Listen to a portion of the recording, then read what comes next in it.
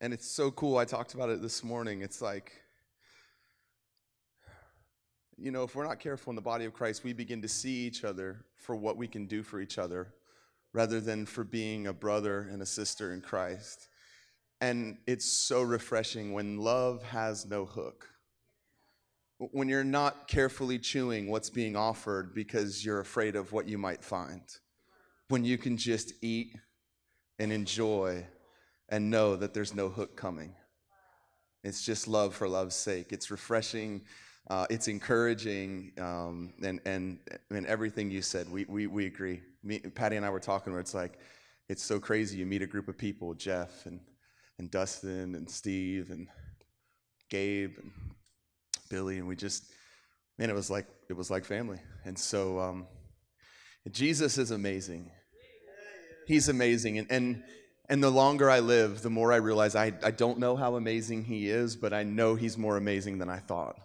And I had this, it was a little while ago, and I don't share this stuff very often, but I feel like I can share it here. I had a vision. I don't know if I was sleeping. I don't know if I was awake.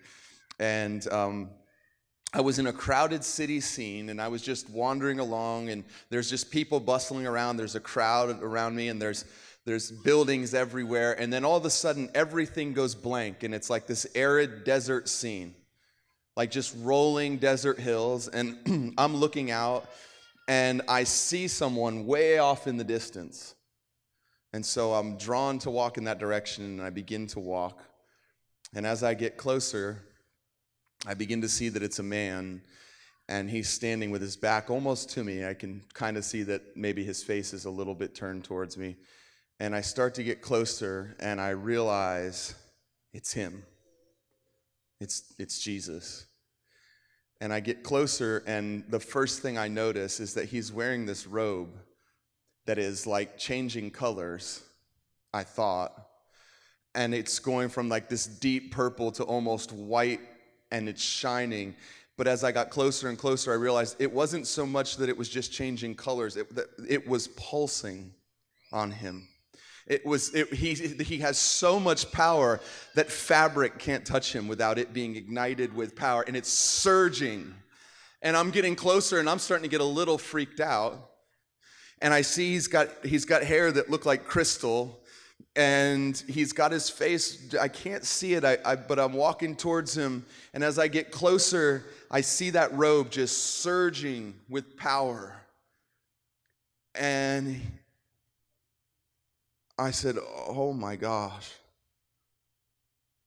And he laughed.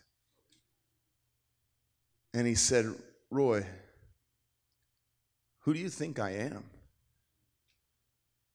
And I said, "I thought I knew. I had no idea." And all I could say was, "I thought I knew. I had no idea," over and over and over again. And the closer I got to him, the more I saw it was like just power that was waiting to be released. It was just waiting to be pointed and directed. It was surging within him. And I just kept saying, "I thought I knew. I had no idea." But in an instant, things began to make sense. In an instant, it made sense that a woman who grabbed and touched that robe was healed the second she grabbed a hold of it.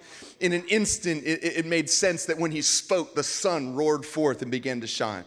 That when he told the oceans, "You can only come this far," they obeyed him and they lined up. That when he hung the stars and said, "You will shine here for this long," the stars had no choice but to do exactly what the breath of his word said.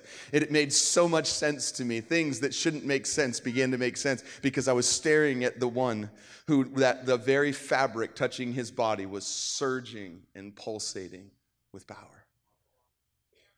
And I came to my senses sitting up in bed saying, "I thought I knew. I had no idea. I thought I knew. I had no idea." And that's the Jesus that we serve, and that's the Jesus who is the firstborn of many brethren. He's the Jesus who said those that claim the name of Christ ought to in this life walk as he walked. He's the one in John 14 that said that if you don't believe in my words, at least believe on account of the miracles. And I tell you the truth, he that believes in me, the things I do, he'll do, and greater things, because I go to the Father. And suddenly I'm like, of course we would. Why wouldn't we? It's like if he's in me and I'm in him, and the spirit that gave him life is actually living inside of me, of course I'll do the things that he would do. And I began to think about that, and I thought, we always take that to the place of healing and prophetic words and dead raising and stuff like that. And that's super valid, and that is all 100% legitimate and part of what he was saying. But I thought about, like, what about Jesus on the night that he was betrayed? Bending down and washing the feet of the betrayer. The things I do, you'll do. It says Satan had already entered into the heart of Judas. Jesus knows this. He's looking at this man and he knows for 30 pieces of silver, he's going to sell me to be killed. And his response is to wash his feet.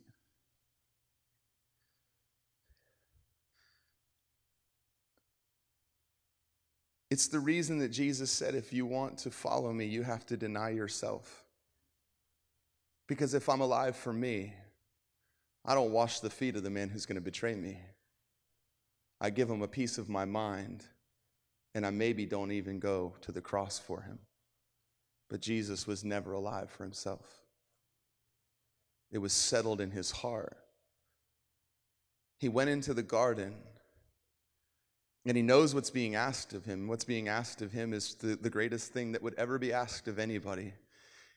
He's going to allow the sin of the world to be placed upon him. He's going to allow them to beat him for our transgressions and wound him for our infirmity. And he's going to be mocked and scorned and spat upon and his beard ripped out. He's going to have people punch him in the face and then look at him and say, oh, you're a prophet? Why don't you prophesy? Who hit you? Deserving not 1 ounce of it. And if he's alive for himself, he never makes it to the cross. If he gives himself the right that we sometimes give ourselves, he doesn't make it to the cross. If he's alive for him, he turns it into, after everything I've done, how dare they? Come on, we've said that before. After everything I've done, this is the thanks I get. We've allowed ourselves to have that language because we've allowed ourselves to have those rights and to have an expectation that people respond. Jesus tried to deal with that real early with the disciples. He said, listen to me. What good is it if you love only those who love you in return? Don't even the tax collectors do this. Don't even the Gentiles. Don't even the ones who don't know God as Father do this. But I tell you, love your enemies. And bless those who curse you, would spitefully use you. And yet we've allowed ourselves to be in a place where we let what people do to us matter than what he did for us. We've allowed ourselves to be offended and wounded when he was wounded for us so that we never had to be. This is the power of that gospel that I realized in an instant when I was looking at him and I saw the power that surged through his body, and I realized that same power lives inside of me. But if that power isn't great enough to keep my heart, why would it be good enough to change the heart of another? If it can't keep my heart in a place of love and in purity, if it can't keep my heart in a place of wanting to be like him to the point that I can look at somebody who would mistreat me and understand if they knew who they were, they would never do what they're doing. And it's not just for Jesus. It's not just for Jesus to look out at the crowd that has hatred in their hearts and murder in their eyes and say, Father, forgive them. They don't know what they're doing, because there was a man named Stephen. And he's a man full of power, and he's walking around performing miracles, and he's full of the Holy Spirit. And he gets the Pharisees, and they come to him and they start accusing him, and they make accusation against him. And all he does is just open the gospel up to them. And he tells them over and over again why Jesus came and what they did. And they just gnash their teeth, and they have such hatred in their hearts that they want to kill him. And all he's done is love them. All he's done is heal their sick. All he's done is preach the gospel. All he's done is love them. And they have hatred in their hearts. And they've got stones in their hands. And Stephen looks at them, and he doesn't say, that's some kind of thanks for everything I've done. He doesn't say, after everything I did for you, I can't believe that you're thinking about doing that. He says, Father, don't hold this sin against them. What's he saying? Father, in this moment right now, I care more about their eternal soul than I do my temporary life. That's what the gospel says. It's not some cheap thing. It's not some say a prayer and then God makes everything perfect and you go about a life of rainbows and butterflies. There's hard things that we face in life. But we understand that this momentary light affliction is working in me an eternal weight of glory. And I count these current minor afflictions as nothing compared to the surpassing greatness of knowing him. Paul was convinced. He was convinced that there was something greater than what he could find on this earth that he was living his life for. But you know the crazy thing about it is this. They're getting ready to stone Stephen. And Stephen looks up into heaven. He sees Jesus standing. Jesus is supposed to be sitting.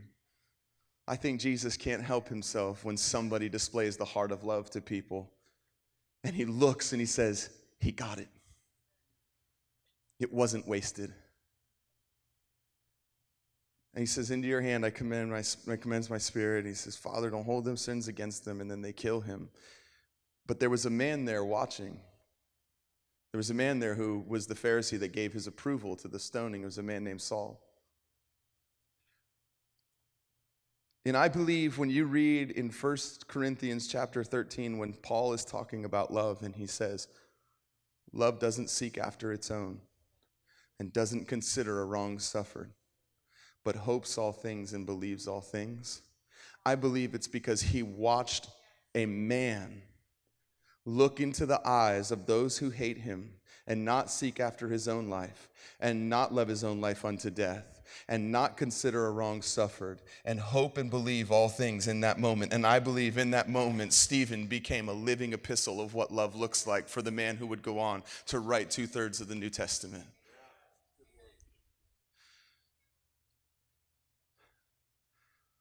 So now if we take the things that we've allowed to let us have a response that's less than Stephen's and we hold it up to the light of what was done to him, how petty does it look? We can't even take a name being called to us that we don't think we deserve. Never mind a stone. Jesus doesn't give himself that right. Why would we give ourselves it? Like, I'm just talking straight because I feel like there's times, and I'm not this church because I know Jeff's heart, I know Billy's heart, I know Dustin's, I know the heart of the pastors in this church, but I am saying, like, there's this danger that we've made the gospel all about what I can get in this life rather than what he can receive for eternity. There's a danger in this thing being where the jury is out and God's goodness is on trial in the court of our circumstances, and we've been arrogant enough to allow ourselves to find him guilty. And we've said things like, well, if God's so loving, then how come? And all we're doing is letting everybody around us know that what matters more is what people do or don't do, rather than what matters most, and that's what Jesus did. See, that issue should be settled once and for all for those who have given their life to Jesus, that he is love, that he is good, and then we filter our circumstances through the lens of his love rather than the jury being out and deciding whether or not he's good based on the things we experience in our day-to-day lives. I'm telling you, there's this thing where we give ourselves rights to say things that would sound so ridiculous coming from the mouth of Jesus. Think about this. Jesus gets baptized by John the Baptist, And immediately the heavens open and the skies apart, and a voice booms from heaven, and it says, "This is my beloved Son, in whom I am well pleased." And the Spirit of God descends down in a form like a dove, and immediately Jesus gets led into the wilderness, and the very next voice that he hears is the voice of the enemy saying, what? "If you are the Son of God." He comes to test the word.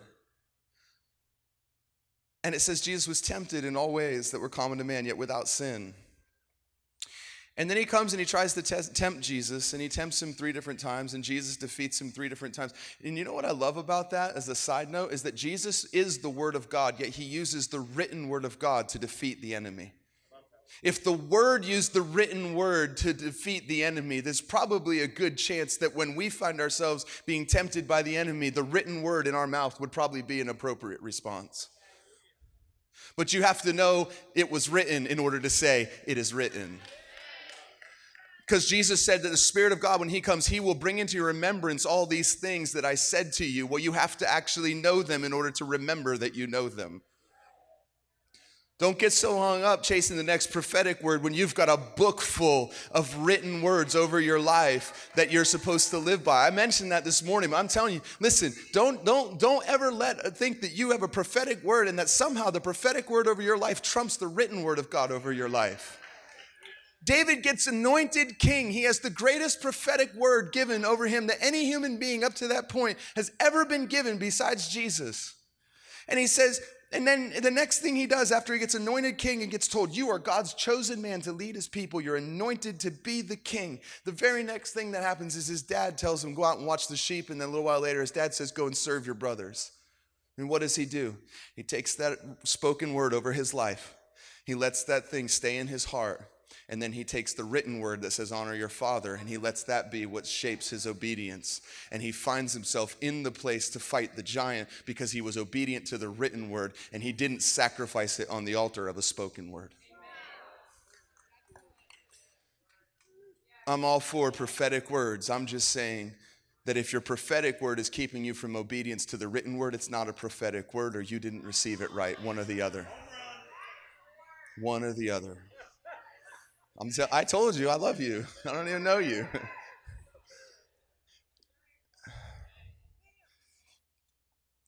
Let's talk about David for a second, and then we'll get back to Jesus, and then we're going to pray. Because it always has to come back to Jesus. Always. Every message I preach is the same. I've got like 48 flavors of ice cream, but they all are real similar. It's the truth. It's all about understanding Jesus and seeing Jesus and knowing who he is and believing what he said and believing that we have a Father that loves us and believing that the Spirit of God actually lives and dwells inside of us, and that he's made us a new creation capable of living the life he calls us to live. That he's not a frustrating father who asks us to do things that are impossible. He's a good father that actually is more interested in you doing what he calls you to do than you are interested in it. It was his idea to begin with. You're not trying to get him on board with your prophetic word. You come in line with what his heart is for you, and then you'll see that the yoke is easy and the burden's light. Sometimes we feel like it's not easy and light. It's because we're actually fighting against heaven. Because we have an idea. This is the danger of living in a cheap prophetic culture. A cheap prophetic culture is just one that wings words out there nonstop, constantly, without any accountability and without any worry about character and integrity. And you live in that kind of a culture, and here's what will happen. You get this prophetic word, and then you get another prophetic word, and then you start thinking, how can I make these prophetic words happen? And you start making your own way. The problem is this, is that if you make your way, you have to keep your way. And you know how you got there, so you're worried about somebody else getting there the same way. And now you've got to defend what you have. If you would humble yourself and let God put you there, you would never worry about another man, because if God put you there, only God can take you from there. There's a peace that comes when I sleep at night because I know I am where I am by the grace of God. That's what Paul was talking about. He said, what I am by the grace of God. In other words, I can't take credit for it, so I don't have to defend it. I have to defend the things that are mine. I don't have to defend the things that are his. He's the defender. He watches over his word to keep it and to perform it. And he's faithful and he's true. He'll finish everything that he started. So David ends up in a place to fight the giant because he was obedient and honored his father when his father said, "Go serve your brothers." So many people think that, well, if I could fight Goliath, I'd fight Goliath. Yeah, but the problem is that when your dad told you to go watch the sheep, you didn't do what he asked. So you didn't fight the lion and the bear. And so you actually didn't have what you needed when it came time to fight the giant. If you would have been faithful to your dad and you would have gone and done the little things that nobody could see. Everybody wants to be on stage with a microphone in front of their face. How many people will watch the kids in the preschool and act like that's more important than being on stage because nobody else is there to talk to them and everybody's wanting to do this? That's how I got started in ministry. The man that got me started in ministry was a genius. His name's Brad Stahl. He's on staff at Gateway Church. He's the best leader I've ever met. And he took me and Patty out to lunch, and he said, you've got a call of God on your life, and everybody does, but you've got a special one, and it's leadership, and people will follow you. And I want to invest in that, and I want to pour into that. And he was on staff as the children's pastor at this church, and I thought, oh, man, he's going to make me assistant children's pastor, and I'm going to learn from this dude, and I'm going to be with him all the time, and it's going to be amazing. And I was like, really? He's like, yeah, I really want to pour into that and invest into that because you have something in you I want to see developed, and it's an amazing calling. You're going to be a leader. I was like, sweet, that sounds good. And I really, I had a genuine heart. I wanted to serve God, but also had ideas of what that serving God would look like. It's okay to have ideas as long as the ideas aren't something that keeps you from doing what he called you to do when what he calls you to doesn't look like the idea. He doesn't mind your cute little dream. He just doesn't want that to be the measuring stick for whether or not you'll be obedient when what he calls you to looks nothing like your cute little dream. And so I'm like, we're in. Patty, we were engaged at the time, right? Or were we just dating? We were engaged, yeah. And this is my amazing wife, Patty, right here. Yeah. Let's stand up real quick. Stand up. Yes, stand up. Stand up.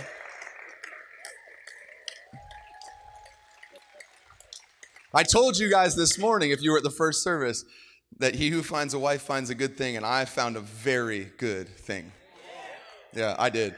And so Patty and I were like, yeah, we'll do that. And he's like, awesome. What I would love is for you guys to serve in the nursery one Sunday a month.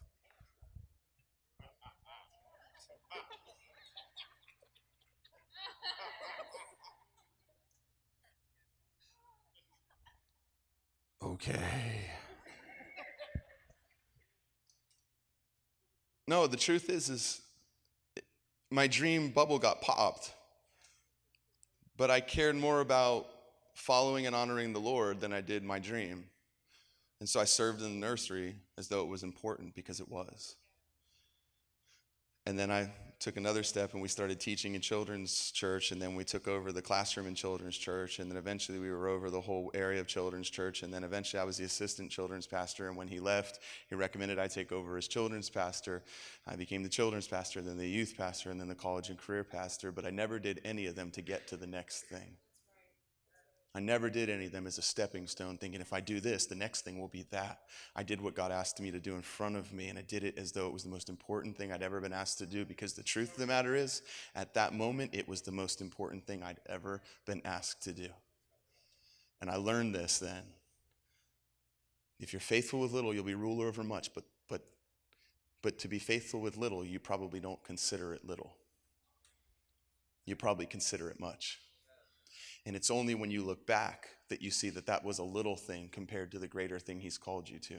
But if your eyes are fixed on the greater thing and you have no time for the little thing, you'll spend your life chasing great things, never doing little things, and then get to the end of your life and never do great things either.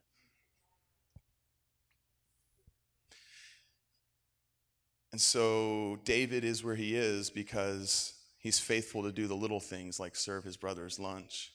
He walks onto the scene. He hears the challenge of the giant. And this is the thing that he understands. And you can hear it in his language. Because he calls Goliath over and over again, uncircumcised. What's he saying?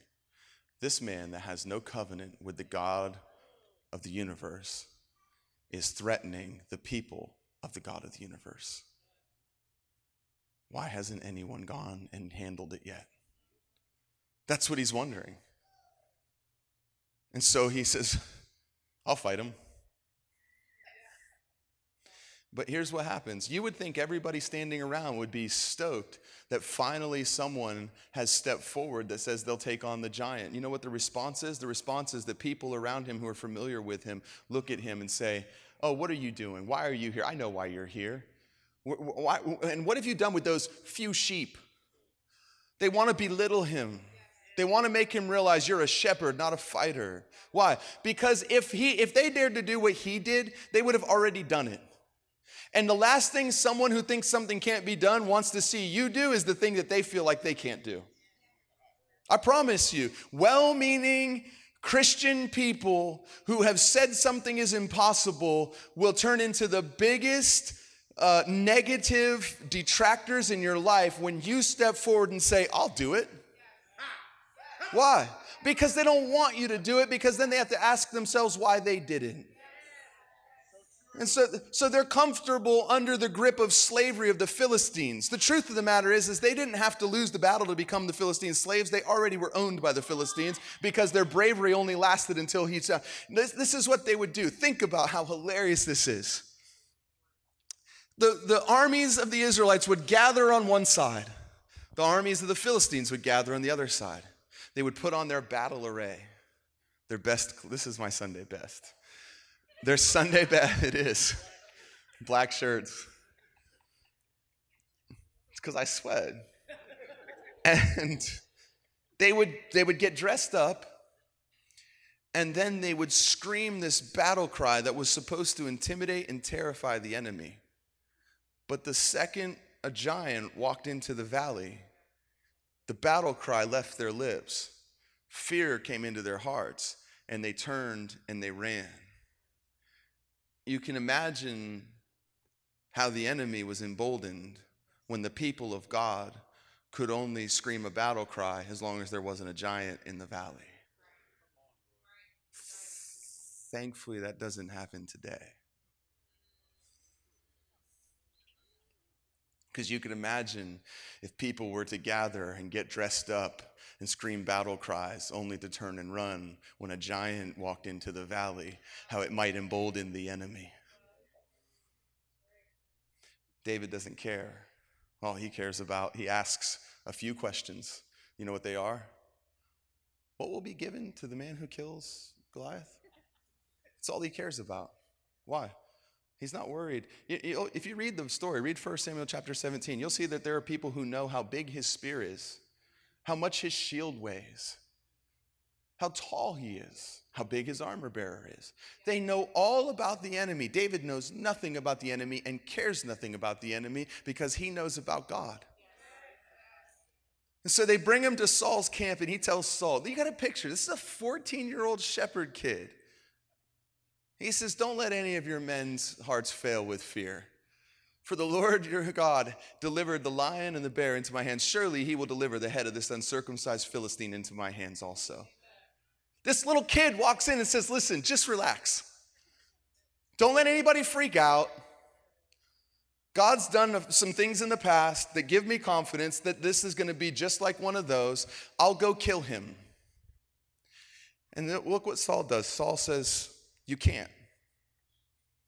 I'm telling you, just because their chair is in the tent of God doesn't mean everything that comes from their mouth is from the heart of the throne.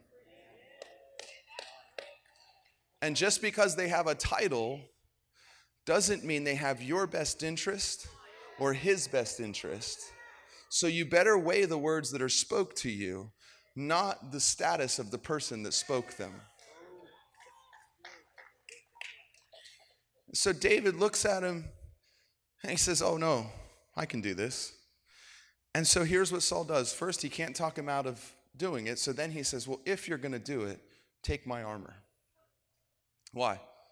Well, there's a chance you may do it, and I want to attach myself to you.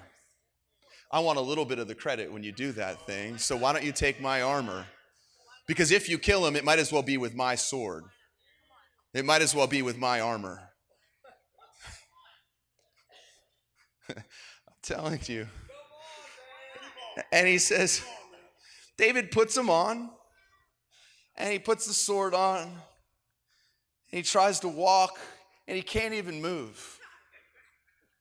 And the truth of the matter is there's probably right now a bunch of Davids running around with Saul's armor on, trying to fight battles with weapons that they haven't proven because they look up to the person more than they look up to the man Jesus.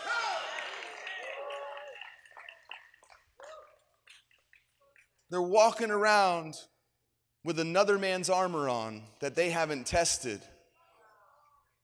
And they're wondering why they can't move and the enemy's having a field day with them. And David says, I can't. I haven't tested this. He says, I'm going down there with the things that I trust. I'm going down there with the things that have proven themselves. I'm going down there with the things that I learned that when I was on the backside of a hill when you didn't see me, King.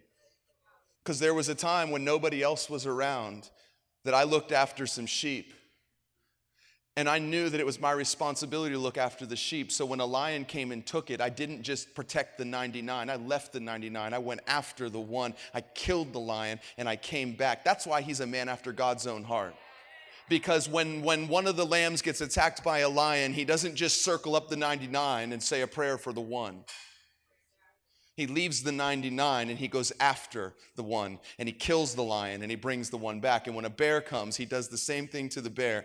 And so he says, you know what? Everything that I need, I already had when I walked into your tent. The truth of the matter is if that sword was capable of killing Goliath, Saul would have already gone down and killed him. It had nothing to do with the sword. It had everything to do with the covenant and the man that understood it. Here's an amazing thing. I remember when God showed me this. You ever get revelation and you just start stomping around? My wife hears me sometimes. We have a sauna at our house, down in our basement, and I get that thing up to like 190 degrees, and I go down there and I meet with the Lord, naked and unashamed, sweating like crazy. And here's the thing. There's nothing special about that sauna except for this. I expect to meet God there. And he meets my expectation every time. It has nothing to do with the place. It has everything to do with his heart and the fact that I have history in that place. And when I walk in there and I smell that smell, I start getting those same old feelings again. And I see that wood and bench and I see that bucket and that water and I know what's about to happen. And he never lets me down. Why? Because he has way more to pour out than he has people to pour out on. There's no lack. He's just looking for people whose hearts are fully his. And so I remember when he showed me this, I was in the sauna and I was praying about this message and I was talking about this stuff to him. And he said to me, go look at how Saul died. The very sword he tried to get David to trust to kill the giant was the very sword that Saul had thrust into him that ended his life. There was a man, Jesus, who once said, if you live by the sword, you'll die by the sword. If you live by that sword, Saul, you'll die by that sword, Saul. Go look at how David died. David died when God ended his life and took him home. Why? Because what he lived by is what he died by. And so David says, listen, O king, I can't do this. And so he grabs 5 stones. You guys have probably heard 50 messages about 5 stones. You're not going to hear 51. But he goes running down to the battle. And he kills the giant. And he cuts the giant's head off with the giant's own sword. And he holds that head up. And when he holds the head of the giant up, the army of the Philistines are suddenly capable of doing what they weren't capable of doing before the head of the giant was held up. And they pursue the army of the Philistines and they overtake them and they kill them all. Because one person trusted God and one person had the courage to do what any of them could have done. They all had covenant with God. They all could have went into the valley and killed the giant if they simply believed it.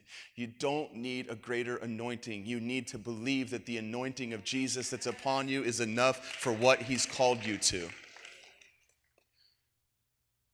How much more anointed could you get than having the Spirit of God live inside of you and dwell upon you? The same Spirit that raised him from the dead now lives and dwells inside of you. Jesus, the anointed one, said he's in us and we're in him. You've been anointed. You just need to actually believe that the anointing is great enough for anything he calls you to. And here's what I love. I love that for about 3 days, David drags the head of the giant along with him everywhere he goes. Listen, the Bible's not boring. You're boring. Like, if you think the Bible's boring, read it. Eat it. Read it to know him. Don't read it to win an argument or prove a point. Read it to know the God of the universe, the living God. But when you read these stories, think about it. Don't let it just be another story to you. Don't skip to the part you're trying to get to that reinforces your belief and bypass the things that make you wonder. He takes that head with him. A few days later, he goes to see Saul, and he's still got it with him. Why? Because there's probably still some Israelites that haven't seen that the giant no longer has a head. There's probably some people in your life that haven't seen that the giant's head has been cut off, and they're waiting for you to show them.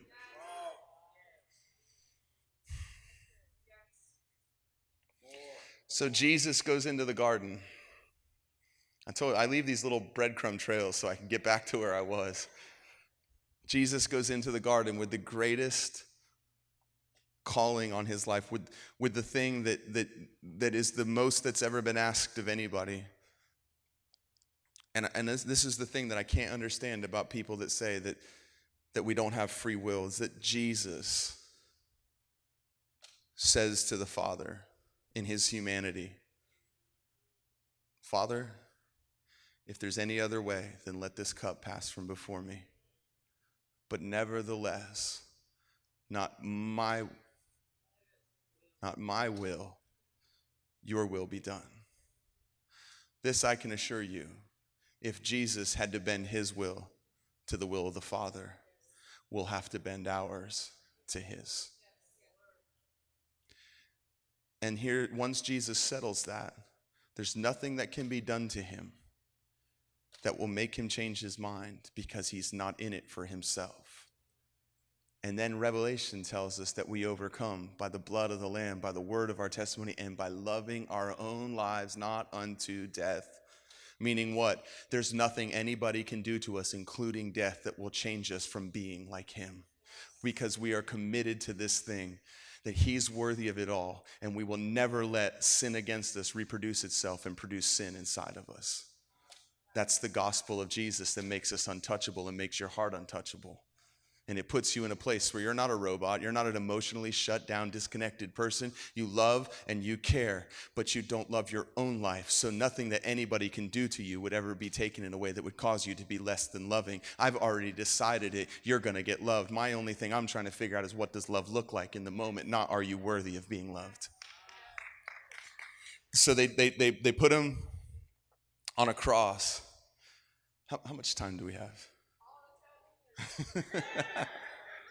I'm taking that. All right, I'm gonna close with this. I want to show you this. This is something Jesus showed me, or God showed me, out of Colossians. We preach it all the time when we take communion. It'd be good for us to be mindful of this. When they crucified Jesus, they nailed him to the cross. And they don't normally nail people to crosses when they crucify them, right? They tie him with rope. And the thing that kills you isn't bleeding to death. The thing that kills you is that you can't breathe anymore, and eventually you suffocate because the weight of your own body becomes too much for you to lift and breathe. That's why they would break their legs if they were taking too long, so they could not push up and use their legs to push themselves up and breathe anymore. It's an excruciating way to die. But with Jesus, they want to be extra cruel. Why? They're trying to get him to think for himself. And they're trying to get him to back down. See, they don't even know what they're doing. It says if they knew what they were doing, they never would have done what they did. They're trying to be extra cruel to him, so they nail him to the cross, and they have no clue what they're doing. But in Colossians, it tells us what they were doing. You know what it says in Colossians? It says the record which was formerly against you, which was hostile, was nailed to the cross with Jesus. And I started meditating on that. That's why when you read the word and you read something like that, don't just read, oh, the record that was hostile against you was nailed to the cross. You think about that and ask him to show you what it means and give you revelation. It's not in there so the Bible can be one sentence longer. It's in there because there's something he wants you to know, because it will encourage your heart and it'll make you more like him, and it'll put you in a place where you can actually live what he's called you to live. And there's so many Christians that are bothered by things they should not be bothered by. And it's because his people are perishing because of a lack of knowledge, or because they've rejected the knowledge when it's come. And Hosea 4:6, I quote so many scriptures, and because you know why? Because whatever's in you will come out. So you put that word inside of you and you start talking, and all of a sudden you remember this scripture, which reminds you of that scripture, which reminds you of that scripture. Pretty soon you've said more scripture in one message than if you would have sat up here and just read the Bible almost. And so they take him and they nail him to the cross, and they don't know what they're doing, but here's what's happening. It says that record that was hostile against you was nailed to the cross with Christ. So just picture this for a second. Just picture everything that you ever did wrong. Every accusation that could ever be made against you. The things you did, the things you're yet to do. And when the enemy wanted to have his way with you, he'd just open up that scroll, start accusing. Now picture that thing being taken, folded up, being put right behind Jesus' hand. And then you picture a nail being put on his palm and being pounded through his palm, through the paper, and into the wooden cross. What do you think's starting to happen? Blood's starting to flow, and it's starting to saturate that paper. And suddenly, blood flows enough to the point where it saturates the paper and it begins to drip to the ground. And drop by drop, it carries every accusation that was ever made that was hostile against you to the ground. And the blood of Jesus forever silences the blood of Abel that cries out. And mercy triumphs over judgment. And it wipes and washes and blots and erases the record that was hostile against you, to the point where when the enemy wants to come and accuse you, and he opens that scroll up once it's been covered and saturated, there's nothing there but the blood of Jesus Christ speaking a better word. They didn't know what they were doing, or they never would have done it. But here's the thing, and I will close with this. But here's the thing. So what's the last thing that he hears said to him? If you are the Son of God. His whole life, the enemy knew this one thing. If I can get him to doubt who he is, I can get him to act like who he's not. Your whole life, the enemy has set it up so that if he can get you to doubt who you are, he can get you to act like who you're not. So when you read that word, you believe that word, not for others, but for you. You believe that you are. Behold, what manner of love the Father has lavished upon us, that we should be called the sons of God, and such we are. Don't you know that you are holy? Oh, listen, he says, anyone who destroys the temple, God will destroy him, for his temple is holy, and that is what you are. He says he's able to present you before him, blameless, upright, holy, beyond reproach. That means what? That you're perfect? No, that means that he presents you before the Father, robed in his perfection. And if he sees you that way, it would do you good to see yourself that way, so you won't get caught up in looking inward, finding what's wrong. You'll look upward and see what's right. And then if your eye is single, your whole body will be flooded with light. Not a little bit of darkness mixed with some light. For what does light have to do with darkness, or what does Baal have to do with Christ? Come on, nothing. There's not two wolves. I said this earlier. There's not two wolves inside of you fighting for control. If you're born again, the two wolves were killed by the one lion who now lives inside of you. And here's a little secret. He wants to come out. So here's what I want to do. I want to pray for two different groups of people. The first group of people are people who have been hurt by others and have allowed the hurt that they've experienced by others to be the thing that dictates the way they live. And this is what it looks like. Well, I'll never trust like that again. I'll never let someone do that to me again. I'll never let this happen again. If that's how it ends up, then I'll never. And what you've done is you've built a wall around yourself. And that wall is probably pretty good at keeping hurt out. The problem is that walls don't differentiate between hurt and love. And as good of a wall as it is to keeping hurt out, it's just as effective at keeping love out. And so behind that wall, you begin to shrivel up and die because you're cutting yourself off from the very life source, which is the love of God. And you think you're protecting your heart, and all you're doing is actually making sure that it continues to die a slow death, not touched by anyone else again. That's the first people I want to pray for. If you would find yourself in that place where you would say, yeah, there's some places in my life where I've actually, because of the way that I've been treated, I've given myself permission to say, I'll never, I won't, and I've built walls. If that's you, we just stand up where you are, and we're going to pray for you and ask Jesus to come and tear the wall down and soften your heart. Yeah, is there anybody else? Just stand up right where you are. There's I promise, there's no condemnation. You're walking after the Spirit. You're not walking after the flesh. Don't ever let this be a condemnation. Let this be a conviction of where you can be, not condemnation of where you're not. The gospel always calls you into something. It never points out what's wrong for the sake of calling you wrong. It points out what's wrong for the sake of showing you what's right. Because his desire is that you would be in the light as he is in the light.